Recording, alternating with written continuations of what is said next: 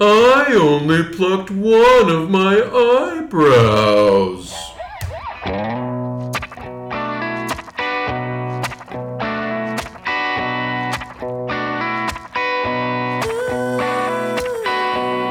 Okay, welcome to episode 13 of The Failure Show. I'm Ben Frank. And I'm Ida Knox. And it is maybe the loveliest day of the year so far in Shanghai. I watched 7 episodes of Modern Family this morning, so I really took advantage of that, I think.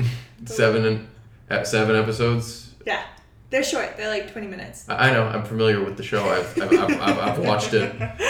I haven't. I've been living in China, but not under a rock the past. Well, I wasn't saying it like you've never seen it. It was just, it's the one thing my mom and I have in common. That you watch. That we both love this show. Oh, okay. Yeah. How did you discover that? Well, my mom routinely texts me with like, oh, I'm watching such and such show. Have you seen it? Or like, do you have a good show recommendation? What she doesn't know, I think it's safe. She definitely doesn't listen to this podcast. What she doesn't know is that like I will outsource her TV recommendations. So she'll say like, oh, I want to watch a show about X. And I'll just like text a friend and be like, hey, what's a good show about that? So I recommended Breaking Bad to her, never seen it. Narcos to her, never seen it. And she's enjoyed all of them. But Modern Family is actually one where she texted me, because she'll do this as well. And she was like, oh my God, I just love this new TV show. And I was like, what's it called? And she was like, lots of different people, one Hispanic. And I was like, okay, please be more specific. And she was talking about Modern Family, and so that's something that we actually have in common. Ah, okay. Well, that is a way to describe that show. Lots of different people, one Hispanic. I actually find it really touching that she likes this show because I think that they push for a lot of social issues that she doesn't agree with. Yeah, well, that's why I was kind of surprised, because you've told me a thing or two about... Mom, I've never spoken about you to anyone, but people might know that you are slightly... She's on the more conservative edge of things. Right, so it surprised me as well when you mentioned that. I think that they do a good job of pitching things like in a way where she feels welcomed. Like, when, I don't know how familiar you are with the show, but there's a gay wedding in the show. Yep, and one of the fathers, actually both of the fathers of the grooms, are very uncomfortable with it. Mm-hmm. And I think that for my mom, that was like an in. Like, it was a way to be like, oh, well, like, I too would be uncomfortable with it, but would like to think that I'd love my son anyway. But I think it made her feel more welcome. Whereas if they'd just been like, everyone needs to accept this right now, and all the characters were on board, she would have been like, oh, where do I fit? But she fit with like the old white man who felt entitled, was not accepting in the beginning. I'm so sorry, Mom. Okay, so I guess what you're saying is your mom is an old white man. In terms of entitlement, absolutely. Yeah, 100%. All right. Well, yeah, that's not where... So I guess the moral of the story is Ida has not been outside yet today. Yep. And she blew this glorious day, but in the process, I discovered an amazing connection she has with her mother. All right, show off. Yeah, I went outside once, but not really worth mentioning. You just did mention it. I went to yoga. I walked to yoga and I walked back. That's really all I did. It's so funny. I feel like half of our intros you somehow mentioned going to yoga. Because we always record on like Saturdays, which is the day of the week that I go to yoga. Okay, well, it basically, from this podcast, people know we go to the comedy club, you go to yoga, I occasionally go to the gym. We do nothing else. Oh, you easily talk about the gym as much, if not more, than I talk about yoga. That's what I'm saying. I know, but you said you go to yoga. I occasionally go to the gym. Don't even lie. You bring it up as much, if not more, than I bring up yoga. Okay, well, we'll have to go through and have a formal count of mentions. I don't know if I'm going to want to do that. But yeah, if we have any longtime listeners who have been tracking this data for us. I'm going to say you've mentioned yoga more than I've mentioned going to the gym. But we'll have to settle that another day. Yep. Okay, well, we got a great show for you guys. Let's just go right into fail or pass. Fail or pass. Okay, so this is fail or pass. the segment every week where Ida and I discuss topics from the news, and she gets upset. Yeah, she gets upset. So. I'm gonna get so upset today. So I'm gonna get so upset. Yeah. I'm looking forward to it. And let me welcome our guest for today, Alex Wilson. Hello. Thanks for coming on the Failure Show. Thank you for having me. It's very kind of you. I'm honoured to be invited. To be considered a failure. To be considered a failure. That is an honor. And we're going to do things a little bit differently today because normally Ida and I would supply the stories, but Alex has a story of his own, so he's going to supply a story today. 30 seconds in, I've already ruined the podcast. I like it. I think you should start too, because to be entirely honest, when I bring my story up, I'm never going to be able to calm down from it. It's going to color the rest of my day. Everyone looks miserable at that thought, but if you're ready, and if not, so I was this wasn't on purpose. I just read this before I came here and I thought it would be absolutely perfect. Shall I just read the article? This is from The Guardian today. Wow, we never branch out with our news sources. It's the British media. We're getting international. Right. Very good. It's not the New York Times. Exactly. Okay. The organisers of a luxury music festival in the Bahamas have apologised after the event descended into chaos, drawing comparisons to The Hunger Games and The Lord of the Flies. Fire Festival on the private Great Exumas Island had been billed as a cultural moment for moneyed millennials, with tickets costing up to $12,780 for a 4-person package. The event was due to feature performances from Blink-182, Skepta and Ray Sremmurd, and run over 2 weekends from 28th of April. One of the organisers, rapper Ja Rule, reportedly toasted during a site visit to living like movie stars, partying like rock stars, and fucking like porn stars. Oh dear. But after headliners Blink-182 pulled out on Friday, citing poor infrastructure, ticket holders arrived on Great Exumas Island to chaotic scenes. Oh boy. Posts on social media drew comparisons to a refugee camp, with disaster relief tents being used as cabanas in expanses of mud, mountains of rubbish, and low-quality sandwiches. Yeah, I did see the low qualities. I have followed this story just for I don't think Ben knows it, but I have followed it since the very beginning. Yeah, this is the first I'm hearing about this story. So I figured it might be. Okay. But it sounds captivating. I mean, so basically everyone's stuck on the island. Well, a bit. With low-quality sandwiches. Have you seen the sandwich I've not seen the pictures. I've just seen... Oh, man.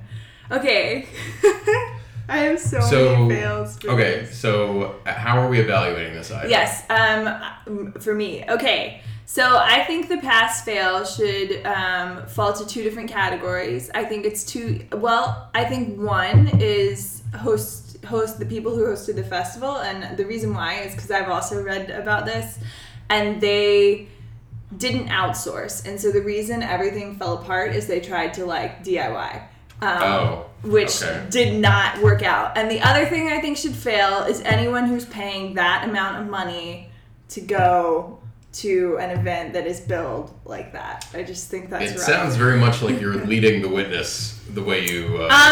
because I obviously am failing this on 14 counts. I just gave you 2 of them. Okay. There's a great quote at the end where he apologises and goes, "We were a little naive," and this is one of the organisers, "We were a little naive in thinking that for the first time we could do this ourselves. Next year, we'll definitely start earlier." Yeah. It's just, Okay. Do you have any facet of this that you would like for us to try and pass? Or anyone that you're kind of giving a pass to out of curiosity? Purely to play devil's advocate, I'm going to argue that the poor innocent millennials paying $12,000 for a ticket to this music festival deserve better, frankly. They were promised fucking like porn stars, and the event organisers did not deliver. That's true. Yeah, I mean, that I think is true. If something's billed as a luxury whatever and you're paying an exorbitant sum of money, you can argue as to whether that's ridiculous that any music festival should cost that much. But if you're paying that much, then someone should be delivering something. That's true. Yes. I don't know. I fail it wholeheartedly on all counts, but I did enjoy watching it happen on Instagram in a really. So like I also fail in this situation, definitely. Well, and then isn't there now like the irony that this was supposed to be, because if you brought these kind of influencers and these people who are such, big personalities, and you put on this amazing event, it would have been like great press for it. You've amplified your fail. You've amplified your failure because now all these people who everyone follows on Instagram are just showing you how terrible this is. I followed it on Instagram, I want to say like 12 hours before it started happening on like the Times and the Guardian. Like it started happening on Instagram with just like complete disaster. Which I do follow an embarrassing number of like quote influencers on Instagram, but I work in media, so it makes sense. But that's your job. Yeah. Okay. Are we passing or failing, guys? I mean, overall, I'm failing this. I think that seems to be the relative consensus in the room. I think we've reached consensus with this. All right. That was a fun topic, though. Cool. Okay. You want to get controversial and complicated? Yeah, let's go, Ida. Do I? Okay. So, this is an article from, shockingly, the New York Times. The only news source that we have. All right, come on, I got billed for it again today. Like, I'm going to utilize it. I get billed for it every month too, but this is our trope on this show. Well, we have one news source. You guys are supporting traditional proper journalism, so well done to you, paying for news. Yeah. Okay. So the article is, and I don't know how much of this I'll have to explain to you guys. Methodist High Court rejects first openly gay bishop's consecration. Oh. So if you don't understand that off the front, and for any listeners that might not, Methodist is a sect of Christianity. It's actually the one that my family belongs to now, but growing up we were Presbyterian. The High Court is just the people who kind of like, it's like the Methodist version of the Vatican. Mm-hmm. And basically they shut down. The interesting thing here is that she is a woman, which doesn't make the headline, but for some sects of Christianity and for some religions would have in and of itself been a big deal, but was not. So she's a woman. So the United Methodist Church highest court has ruled that the consecration of its first openly gay bishop violated church law. So she did get consecrated, but then the highest court, basically said this is not good. 6-3 vote made public on Friday. So the reason this is a huge deal, and I'll explain the pass-fail factors in a second. Did you mention why it violated the law? Because so those who consecrated her were in violation of their, quote, commitment to abide by and uphold the church's definition of marriage and stance on homosexuality. Now the issue is that the Methodist Church has been split for quite some time on all of its lower levels on whether or not they're accepting of homosexuality. So the Methodist church that I went to, which was in small town Mississippi, didn't actively say it's completely cool, but I think would have done gay weddings in the church and also had openly gay members attending the church, and they were totally fine with it and embraced those people as members of the church. We're talking small town Mississippi there. Now I'm sure there's Methodist churches that don't necessarily have that view, but it is an increasingly common view, and the Methodists, their whole thing is open hearts, open doors. And the open doors part has broadly been interpreted to mean that they embrace homosexuality and they're down with that. They're also kind of seen in the world of Christianity as sort of on the forefront of social issues. They have women in charge of things. Women can preach, women can whatever. So they're quite liberal by church standards, very liberal by church standards. However, according to high up Methodist doctrine, they're still anti-homosexuality, and they sort of have been for a while. So two questions. One, for the people who are accepting gays into the church and are super pro that and kind of propagating that, very liberal, should they just break off? Are they failing in the fact that they're still just clinging to the structure of the Methodist church even though it's saying no? And for the people who are up at the top, are they sort of failing in the fact that they're not really passing down a hard and fast rule on this? Because they're saying someone who is gay can't be a bishop, but we love everybody and accept everybody and they're welcome in the church. But they can't. But they're not possibly good enough to be a bishop, or they're failing in this one sin factor. Because one of the big things about Methodists, right, all sin is equal. It's sort of a complicated question, but if they're gonna say... Yeah, and I think it's very simple and straightforward. Yeah. Doesn't really need any discussion, right? It's a very simple topic that we're really, Ben is being sarcastic, I think. Yeah. But like, if somebody is gonna say, and I don't mean like they should change their whole rule, but my question is kind of like, should they have just kicked her out then? Like, should they have had a more hard stand on it? If they're gonna say that somebody who's gay can't be a bishop, then should somebody who's gay like not be able, if that's their hard line? So both sides of it, I'm curious. I'd also say, so cards on the table, I'm definitely a non-religious person who doesn't know anything about the church at all, so everything sort of comes from that point of view. Okay. But if you're her, do you want to be part of this church if they're like, yeah, we'll give you kind of low-level status, but you can't be like one of the high-status people. Yeah. We don't want you gay guys doing that. Whoa. Right, and that's what I mean. Like, she's married, and so that's what I mean. Like, should these people who are still like saying like, oh, we're embracing the Methodist Church, but they're not embracing us back, should they just break it off and be like, we believe everything that I know there's a lot of financial reasons not to, but from an ideological perspective, should they step out? There's a lot of them. It's a huge portion of Methodist believers at this point, so it's not like a single instance. Well, and I mean, like different. Yeah, I mean, I don't know that much about religion either, but it seems like whatever sect of religion you're involved in, like they all kind of evolve slightly over time in terms of their beliefs or how they deal with certain issues.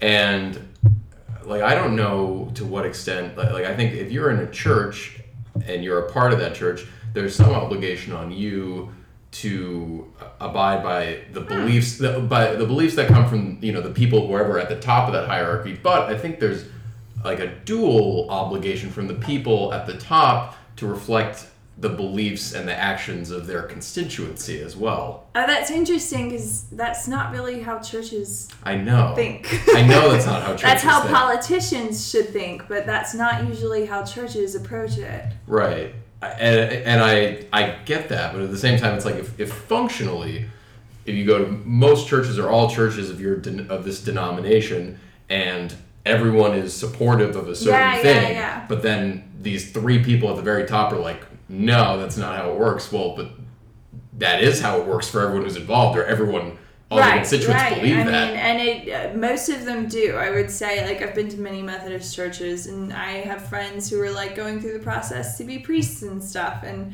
I think that most of them are on board with like, if not openly embracing of it, at least the love everyone doctrine and everyone's equal. So do you think it could be changed to be more welcoming to homosexuals, to be more open? I don't know. I mean, I like to imagine that it could, because for me, I grew up in an incredibly religious world of which I did not fit into. But with Methodists, at least I never felt as outside as when you read like memoirs of someone who grew up like, you know, like gay and Catholic, and it's just like, and these two opposing forces never stopped being opposing forces in their life. For me, I was like, well, you know, like at least we're nice to people and women can be in charge, and that like was less of a thing. So I like to imagine they could still like be a place where people find comfort and things like that. But I don't know. I mean, when you've got a, forgive me for saying this, but probably a lot of like white conservative men at the top, and I should double check that before I say it, but I would assume it's probably... It's usually a safe assumption in most organizations. We can fix it in the edit if not. And even if it's not right now, it certainly has been in the past, because the women thing was not forever and always, you know, something that was embraced. So maybe in that sense, yeah. I don't know. I mean, I think if this woman truly believes in the Methodist Church, I think she could very well believe that over time it will change, and that she may someday be able to have, you know, a higher position or a higher status in the church, and she believes in it and she doesn't want to give up on it. And also, you know, we're talking about this like it's a rational decision. It's not, is it? There's a lot of emotional stuff. There's a lot of faith involved. If all your friends are part of it, if you've been part of this organization for, I'm guessing, decades, you're not thinking in a disconnected, pragmatic way. That's very so true. I would pass her like sticking with the the church and not being like, fuck you, I'm leaving. Yeah. I don't think we can fault her for that if she stays. And it's just like, okay, I'm right. fine. Even though it's kind of shitty for her. Yeah, I don't know. I mean, I'm a little swayed by you guys. I really wanted to fail her in the beginning. Not because, like, ooh, I want to fail her, but just because my gut reaction is like... Like, she needs to stand up for herself? Yeah, people have got to stop doing this. Like, someone's got to be like, all right, line drawn in the sand. You're obviously rejecting who I am as a human. I'm going to stop buying in with my whole life to what... I don't know.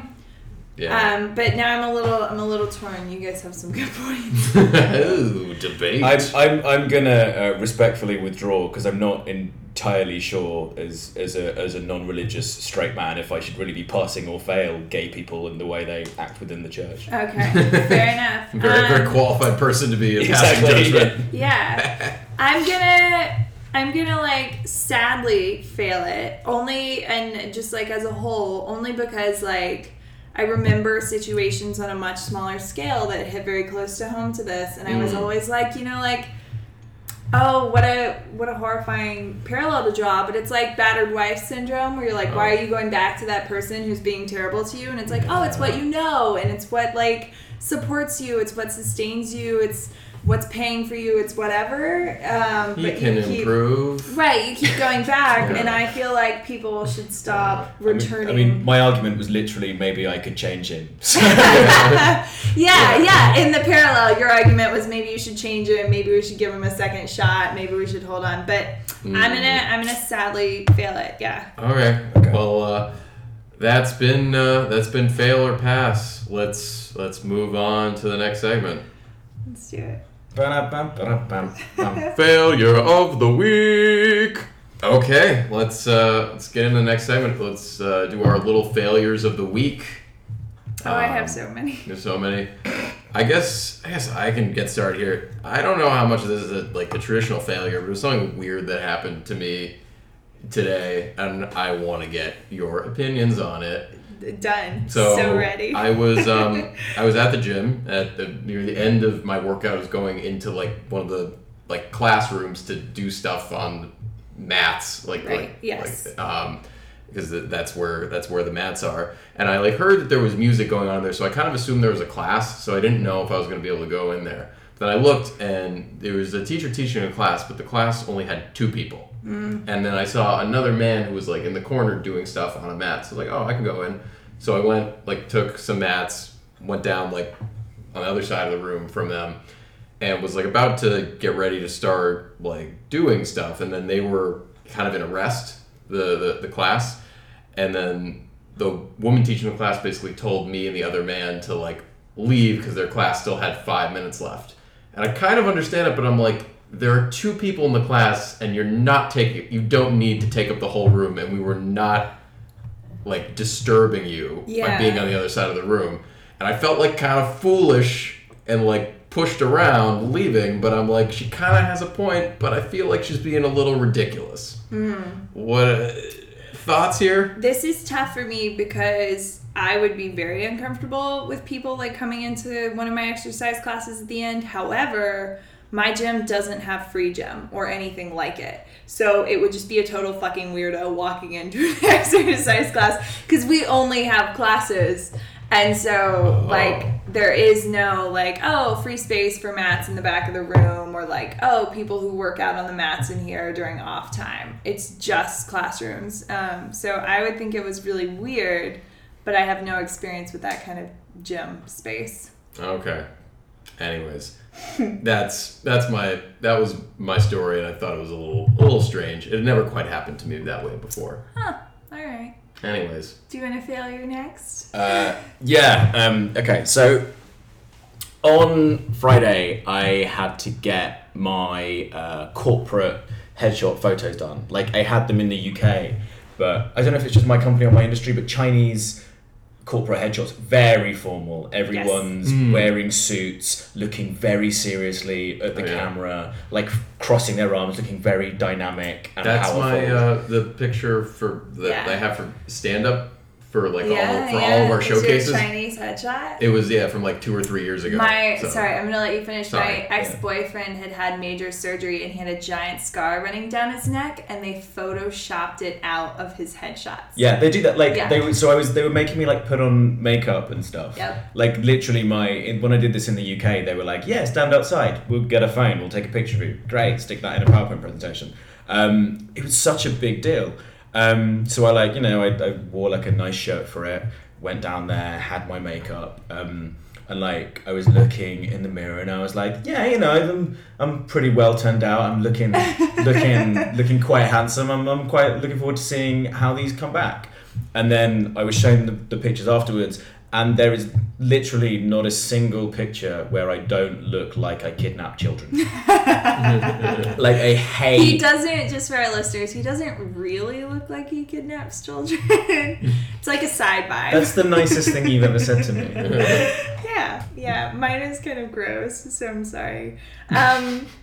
So in the past 3 weeks, I have had food poisoning to the number of times that my friends are no longer sympathetic when it happens. They're annoyed. Like, it's like, hey, Ida, can you come out? And I'm like, oh, no, I'm sorry. I have food poisoning again. And people, it now, like, to my friends and even to my boss, I think it sounds like an excuse. Yeah, they think you're making it up. Yeah, they're like, oh, okay, we get it. Like, it's China. You can pretend you ate some weird street food and got sick, but you can't pretend it, like, 5 times in 3 weeks. You really love that hot pot. And so this week I actually got, like, really, really sick, and no one was gonna care. I left work on Wednesday. I was like, came home. I missed yoga. I like didn't go out. I was gonna go to the comedy festival and I didn't. I was just miserably sick, and obviously like no one was really gonna care because this is like the 400th time that this has happened. So I texted my boyfriend every time I threw up and told him. And this is a fail. In retrospect, I'm realizing this was not something that was going to make him like me more. I think you should go further. I think you should put that Instagram account to good use. I really ought to. But I'm realizing like 3 days later, I was talking to him this morning and I just like had this realization that I texted him like 16 times to be like, I just threw up. And I was like, oh my God, it's a miracle that I still have a boyfriend because like I can't believe I did that. So that was definitely my fail of the week. Both getting food poisoning so many times that people no longer believe me, and then like overemphasizing it to the point that I think people wish they no longer believed me. That was my failure. Yeah, I think that was like on par with my gym story. I think it was like they're about the same in seriousness, right? Yes, definitely yes. About the same. Just about the same. That and the Methodist Church, they're all kind of... they're all on the same level. Equally important. All right, tell us the biggest thing you've ever failed at. Let's get off of me. Okay, wow, the smooth transition there. I don't know what the biggest thing I've ever failed It's okay, at we don't actually start the show. I mean, we can if you want to, but we're not going to put you on the spot like that. That's not really how this thing works. No, it's not. Well, because I sent you a message the other day, and I was like, "Oh, Ben, is there anything I should prepare for this?" And you were like, "Just think about a few times in your life when you've maybe failed." And it's a kind of interesting subject, this, because my immediate thought was, well, I don't think I've really failed at anything. And then you sit down and you kind of think about it, and you're like, oh, fuck, everything I've ever done has just been a complete disaster. I am a terrible human being. You just don't dwell on it. So I think... So I guess what were things that you were surprised at that came to mind that you maybe viewed differently as a result of this exercise? Well, I don't know. It's just sort of looking at like where my life has gone versus where you expect it to go. And I think...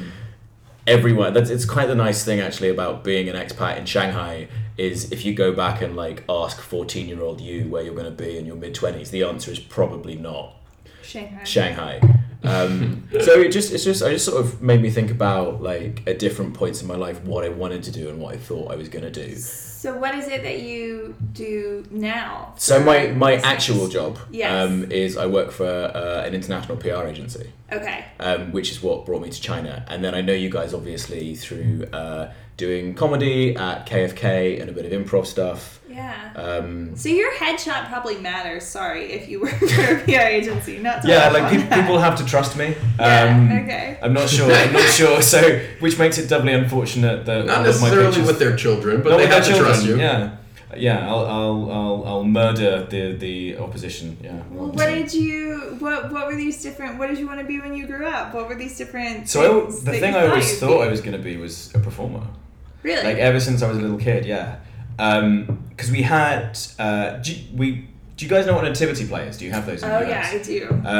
When we were like, ever since I was about 4 years of age, because we did a nativity play at school, and I was the innkeeper. It's really bold to go from no religion to you found your passion in life in a nativity It's through a play. nativity play, yeah. I mean, I wasn't really thinking about like the theological aspects of it, Yeah. but it's kind of like it's just a thing everyone does. Oh, for sure. In the UK. So you were the innkeeper. I was the innkeeper, and I remember like walking to school. Like it's one of my first vivid memories and practicing my lines. And normally all the kids, you know, their delivery isn't great. They're about 4, so it's always like, and then Jesus went to the inn and he was very happy, you know.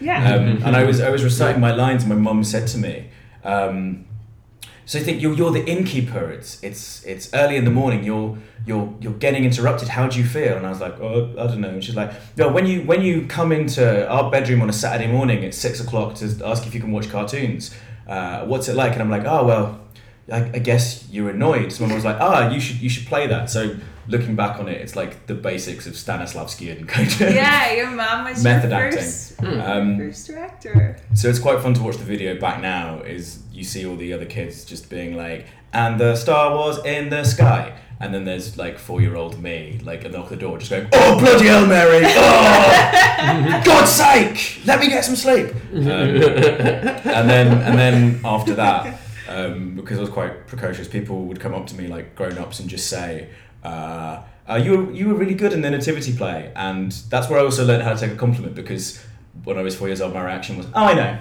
I know. And I also remember my mum explaining to me that it's not polite if someone gives you a compliment, you should say thank you rather than just go, yeah, I was good. You look beautiful today, I'm aware. Yes. Okay. No need to tell me. But you still do, you perform, at least on some level. You do improv here. What kind of Yeah, performer so- did you want to be? Well, I don't know. So weirdly, the first thing I wanted to do was musical theatre, which was just because I got I used to get taken when it was my birthday. So we lived about an hour outside of London, which I appreciate by the standards of any other country is probably in London, but like that's still by British standards, we're a small country. That's still quite far out. It still feels quite far outside. And whenever it was my birthday, we would get taken to see shows in the West End. So like Les Mis, the first thing I saw was Blood Brothers, which was amazing. And I just remember, I think I saw my first West End show when I was 8 years old. It was my 8th birthday, watching Blood Brothers. Just sort of thinking, oh, this is great. I want to do this with my life. I need to do this with my life.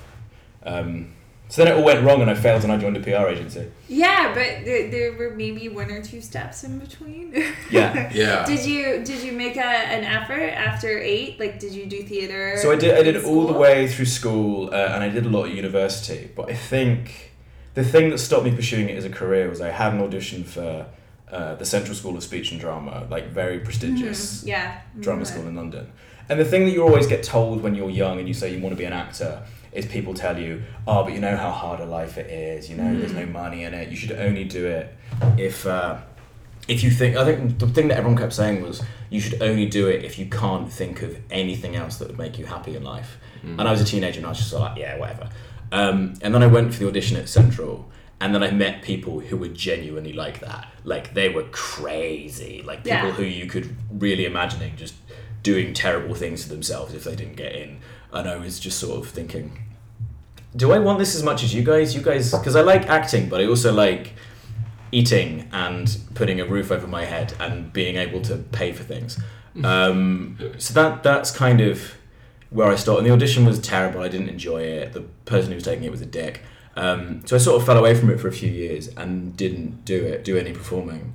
And then the great blessing of coming to Shanghai actually has been stumbling on this weird comedy world. This sort of island of broken toys.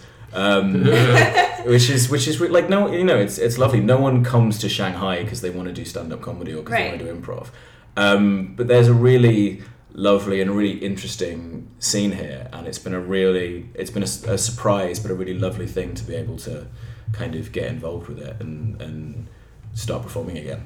So I have a question, and it's actually kind of a question for both of you. I hear that a lot because when I was younger, I wanted to be an artist. I almost went to art school for university. I used to be a competitive swimmer. I think I did a couple of things where it had a very common refrain, which was, you only do this like if you can't imagine that you could do anything else. And I've always kind of loathed that expression. I mean, I understand where it's coming from. I do understand the concept of like, you have to be okay with so much failure to go into something like performance, something like that.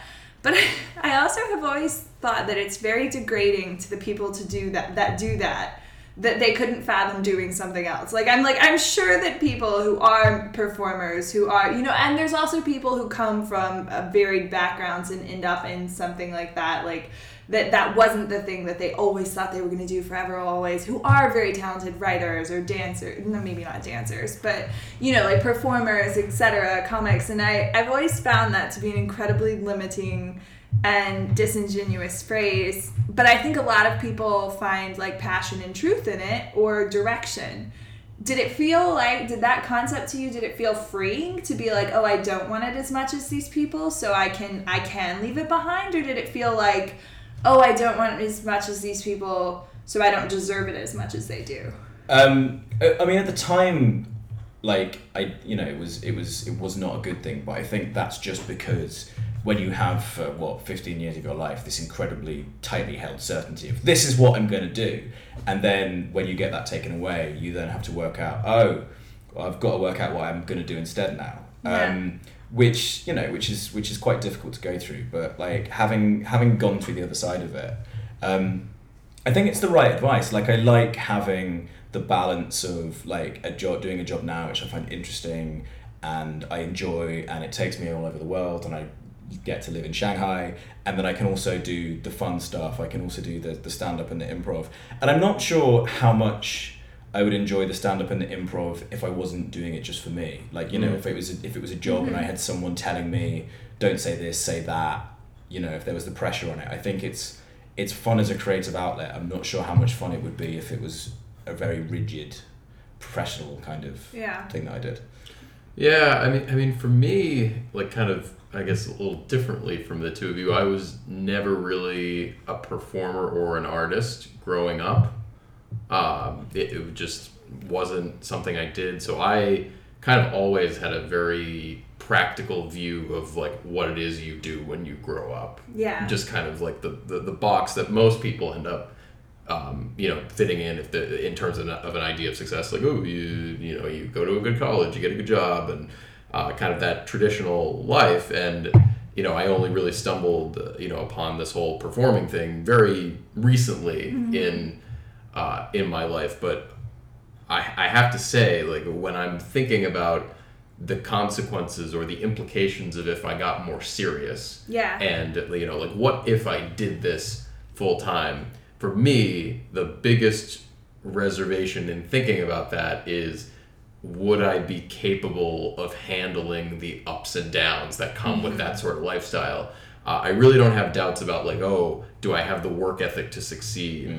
Right. Or not, or even like not even as worried about, do I have the talent to succeed? It's just, would I be able to mentally and emotionally handle the lifestyle that comes with, with choosing a career like that? Yeah, and I've got friends who are in London now who are performers, and you see how hard it is. You see how much it sucks. Yeah. You have to live in a place that's way outside the center of town, and you have to spend you spend more time driving to places and to do gigs than you spend actually doing gigs, and how much fun is it just doing the same set over and over again?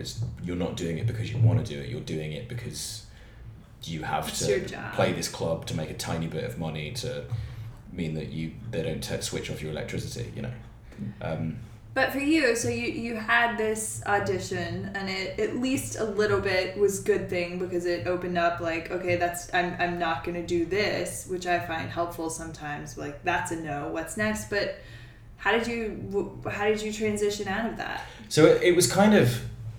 So I basically finished university, didn't get into any drama schools, and was like, shit, I should probably get a job now. That's what people do. Yeah.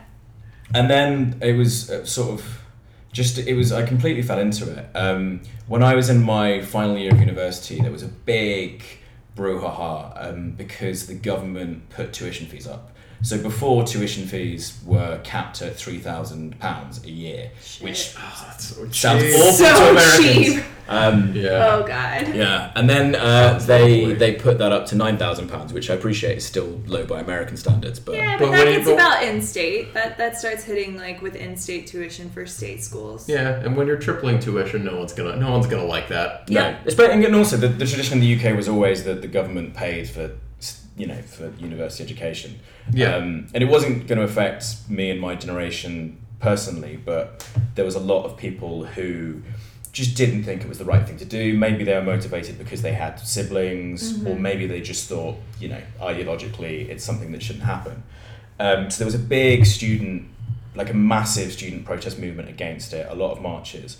There was a big march down in London, which is quite famous, if any British people will know it, because some guy chucked like a fire extinguisher off the top of the roof of Millbank. There was like windows smashed in. So Millbank is where like the politicians have their actual offices. So the Houses of Parliament is the place where they sit in the ceremonial place. But after the march, a lot of people just went down to Millbank and started trashing the place, and like, it was all over the news. And then the next day in Manchester, everyone came back and was full of this revolutionary fervour, had another march and decided they were going to quote unquote occupy the Vice Chancellor's office of the university.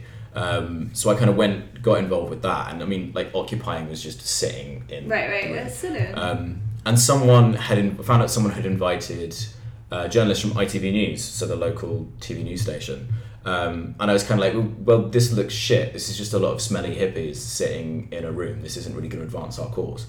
So I sort of started ordering people around and told them to put up banners so it would look good on TV, and would be like, oh, okay, you're really intelligent and coherent and eloquent. You can speak to the journalist. You're insane. You just don't talk about anything but workers' revolution and Palestine. Can you please go over there and not talk to the journalist? And kind of through that, I became, in some ways, the de facto PR person for that kind of movement. And then that died and splintered off, and as the left always did, descends into infighting and We're nothing watching ever really it happening. Nothing really came of it. But then I thought, since I decided I needed something to do with my life, I might try that direction instead. So I took the obvious step and went from doing PR for a left-wing activist group to then work for a multinational corporate PR agency. Right, that which does is seem obvious. But yeah, and it was, it's a great company. I won't mention them by name, but it's a great company. But it's a very high pressure environment. I had no idea what I was doing. My only goal was to get fired at least after 6 months, so I'd have the 6 months on my CV. Yeah. And then 6 years on, I'm still working for the same place. Wow. And they sent me to Shanghai, and I've had some amazing experiences, so I owe them a lot. So we love them. We hope they don't fire you after this podcast, and we still hope that Starbucks one day decides to sponsor us. And I still have an unrealistic view of what our listenership is, but we're all drinking Starbucks coffees right now, by the way. Yep. it's not gonna work. I trashed them last week. But I have a couple questions. So I actually don't see it as such a huge jump to go from a love of performance, a love of theater, to being very adept at PR. I see a lot of natural connections there. My question is, does the idea of like this crash and burning failure sort of travel over? Because I can see how in a lot of ways in PR instances, you either like don't see the person who's running PR because they're doing it so well, or in my view, you're called in because it's such a clusterfuck that something absolutely needs it, and that could just be me completely not understanding the extent to which people employ PR. Yeah, I mean, everyone will have a PR department kind of working proactively and doing strategy and also, doing media relations and stuff like that. And they will also, or most good companies will have a crisis PR agency who will do a crisis PR plan just in case. Because, the idea, if something bad happens in your company, like one of your like workers, your Pepsi right now. like your Pepsi right now, or your United Airlines. Like, if the first thing someone does is go, oh shit, what do we do now? You're in trouble. Yeah. Like, so the crisis guys at my company, so we would do like an event where there would be, say Lionel Messi is unveiling the new football shirt for Barcelona or something like that. And there would be this massive document with every possible situation. Lionel Messi trips, breaks his foot, is never allowed to play football again. Literally national disaster, all of this kind of stuff. So that if any of that happened, you go page whatever, okay, this is what we do. So you're incredibly prepped for failure. You're incredibly prepped. 99.99% of the crisis work never sees the light of day. But it's just so that the idea is, because United Airlines, I don't think they're a client anymore, didn't have to be as bad as it was.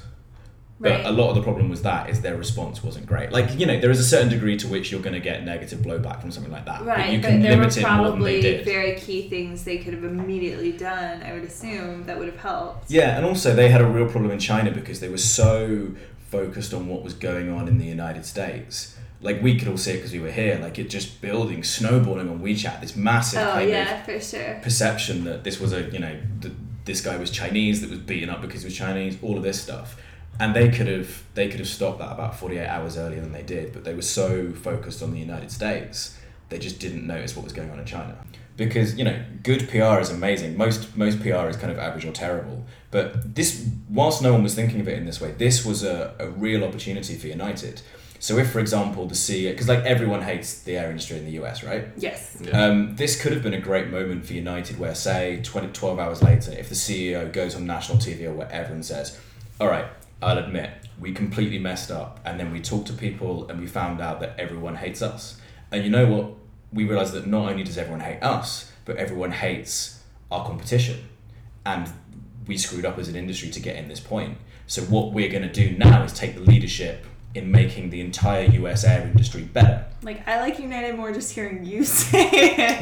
Right. They could have, even though they were the ones that fucked up, they could have made it about everyone else too. Well, but also, the entire eyes of the world were on them. So if they had decided, there's legal reasons why you can't just come out and apologise, but if they had sort of taken this as a moment and just gone, okay, we screwed up, but we are going to change, and this is what we're going to do to make sure it doesn't happen again, and this is what we're going to do to turn the industry around. You can really improve. You can come out of a crisis better. I can't remember the name of the company, but one of my favourite examples ever was there was a factory that burnt down. I think it was in Spain, and obviously that's a bad thing. The factory burns down. Yeah. It costs them a lot of money. The workers lose their job, and then what they did was. I think they sent, I might be misremembering this, but I think they sent every one of their workers one of the charred bricks with a letter attached to it saying, we want you to remember this. First of all, we're going to make a commitment that you're all going to keep your jobs. We're going to look after you. We want you to keep this brick as a memento to remember the old factory. And then together, we're going to come together and rebuild it. And we're going to make a better factory and a better company that's going to serve you, that's going to serve... And I was watching the video. Oh God, I'm such a wuss for you. Just crying. That's so romantic. And it was great because it was I was genuinely tearful the first time I watched it, and the video, all the people, all the work, and it's really nicely shot and all that stuff, but the workers are reading it and they're crying, and it's this they turned this really awful thing that happened, and I mean if your company did that, you'd go into bat for them forever, right? Oh yeah, for sure. You'd be so if they asked you to work overtime to rebuild the factory or whatever, you'd be like, yeah, sure, we're one of the team. So there's a real opportunity, and a lot of the times those opportunities get missed. Yeah, I mean, so PR is obviously a lot about spinning different situations. Do you encounter a lot of people, in your daily life that kind of look upon your industry in a negative way? Not so much. I think it depends on the clients. I think you've got to be ethical. We have sort of an ethical council at the top of the company who, if a brief will come in for a company that we're not too sure about, they will sit and talk about it. I think the general sort of answer that when you ask most people is that in the same way that everyone in a court of law deserves a defense attorney, in the court of public opinion, everyone deserves someone to go out to bat for them. Because, you know, you can't do everything. If a company truly is awful and doing awful things, you can't hide that. You know, you can't polish something that's that bad. And a lot of the things I actually learned since working with corporations, you know, coming from this very left-wing background, where as a teenager I just thought all corporations were evil. Right. And then you sort of realise on the day-to-day point of view, with every company, there's good things they do and there's bad things that they do. Because companies are just people. And there's parts of the company that are really good, and there's parts of the company that are really bad. And, you know, there's companies that want to do good things but can't for various reasons. So it's a lot more complicated than just company A is evil, company B is good, work for them and don't work for them. Yeah. So I have a question. You did this huge turnaround with wanting to do drama or theater. I should probably mention, by the way, that my sister, in a weird quirk of fate, does PR for comedians. Really? Yeah. So in a kind of you've got like my two things, and then by that's coincidence, she's just at the nexus of all of it. Wow. And that's so fun. I want to know your sister. But so you do PR, and you obviously like your job and you care about it. And you've mentioned that, you know, maybe you wouldn't love like stand up and improv. They're very, like Ben was saying, they're very fickle, like, mistresses. They're hard, you know, it's hard to love the ups and downs to the extent that, like, if it was your job, perhaps, you know, like, if being in Wicked was your job, maybe you wouldn't love Alpha as much. Like, things kind of fade. But do you feel like the balance that you've struck in your life, like, with this career and then with comedy on the side, does it fulfill, like, the part in you when you were 8 or 4 and you were like, I'm gonna be the best goddamn innkeeper there ever that was. this Tiffany play has ever seen? Or do you feel like you've changed over the course of your life and that's no longer, like, really where you see yourself? That's a good question. I feel like I definitely have that here. I have a better work-life balance here than I did in London. But I think, because what I enjoy about doing stand-up is just it's the craft of trying to make a 5-minute bit that's funny, and it's seeing a bit that's kind of maybe not funny or has potential and trying to sharpen it. And, you know, I don't have particularly ambitions. I don't have ambitions to play like Mercedes-Benz Arena or Madison Square Garden or anything like that. For me, the fun is doing it, and it's just as fun doing it at KFK in front of 50 people or however many than it is. So as long as I can, and I'm sort of living, I found the sweet spot where I can have the stability of a professional life. I like having a place to go every day. I like, you know, having a routine. Not everyone does, but I think that's something I personally need. And then also, you know, I like going down to the club. I like talking to people. I like seeing other people develop their stuff. I like working on my own. I like doing, I think it's a nice combination. Not everything's perfect, because of course it's never going to be. But right. I think it's as good a balance as you can realistically expect. So looking back now on, like, not getting into drama schools, is that something that you feel like could you imagine if your life had gone in the other direction? If for example, had your audition, like, kicked ass and you'd had somebody who just really clicked with you, they got it, you knocked it out of the park, and now can you imagine that life, or does it seem...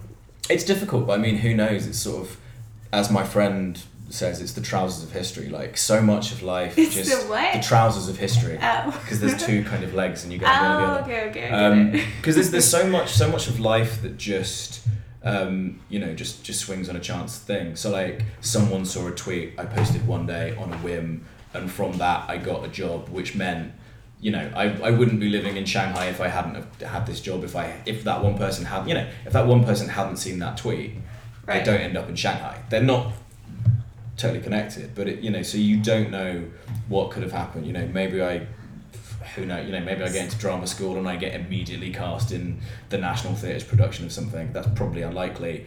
Or do I end up working in a shitty bar but then, like, meet the love of my life? Who knows what the sort of, like... Yeah, so you're not a big what-iffer. No, I think it's just... That's okay, neither am I. No, you just don't know, because there's so many things that you think are going to be great which go badly, and there's so many bad things which end up leading to good things. I think you've just sort of embraced the fail. So what Ben gave a thumbs up, which none of our listeners could embracing see. the fail. It's what we do here. Yeah, it is what we do here. So, so for you now, like being farther out, kind of having gone through this, and you seem kind of content with where your life is, or at least where it is for right now. How do you say embrace the fail, but how do you view failure now? Like, what is your, because I guess when you're in drama school, like failure is like not getting the audition. It's so clear cut, right? Like, or like you don't get the part. That seems like a very obvious, like, oh, bummer, that's not what I wanted. But for where you are in your life now, kind of how do you view failure? Well, I think you've just got to not take it personally. And I think, there's this, it's the phrase everyone in Silicon Valley uses, and it's a horrible phrase, but I like, fail forward. I like the sentiment behind it, where, you fail hard, you fail quickly, you learn things, and then you move on. Because, you still fail on a daily basis. You lose clients, you lose pitches, you maybe make mistakes in work. And, we've all got up on stage and said things that we thought were going to be funny and have not been funny. No, Never. Not once. Always this week.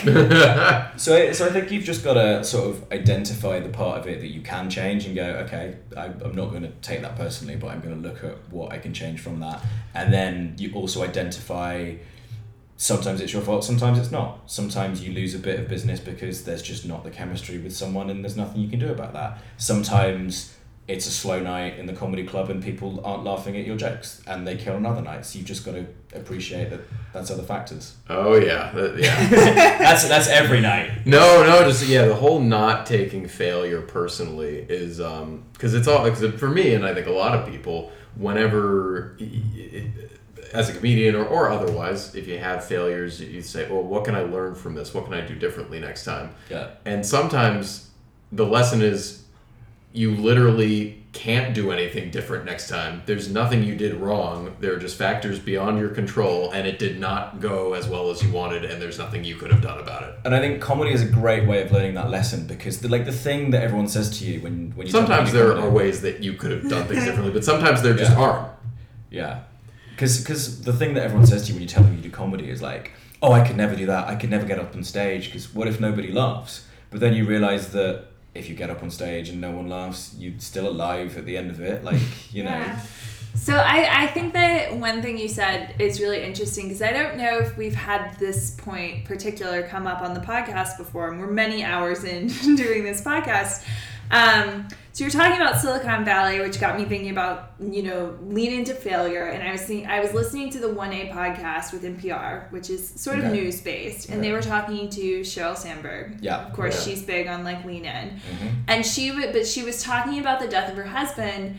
And she was talking about like going through the grieving process, which is not necessarily like a failure, of course, but it's certainly not something you hope for in life.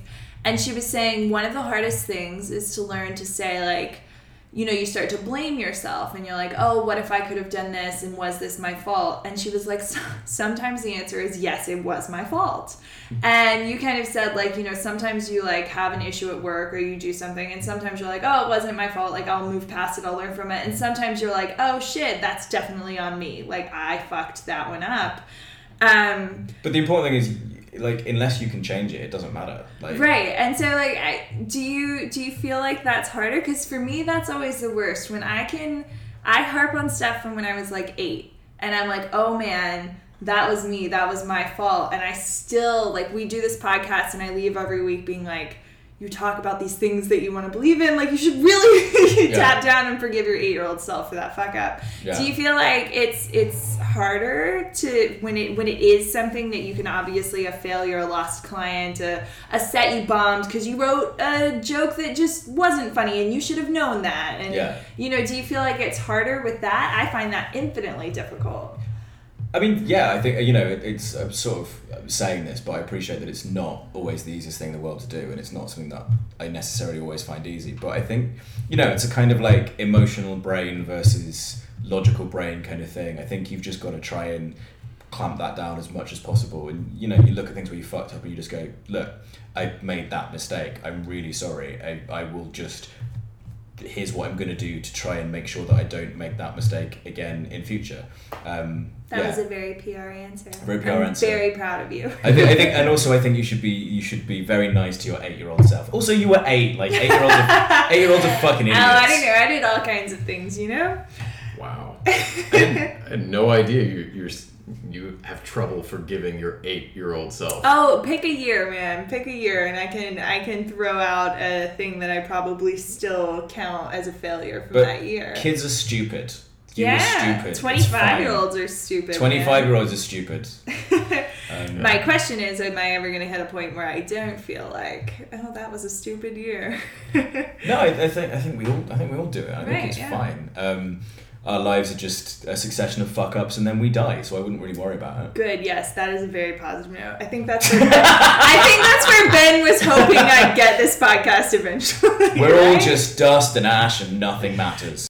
Okay, that was awesome, Alex. Thank you for coming on the show. This is super interesting, fantastic. So that's been the Failure Show. Until next time. Bye.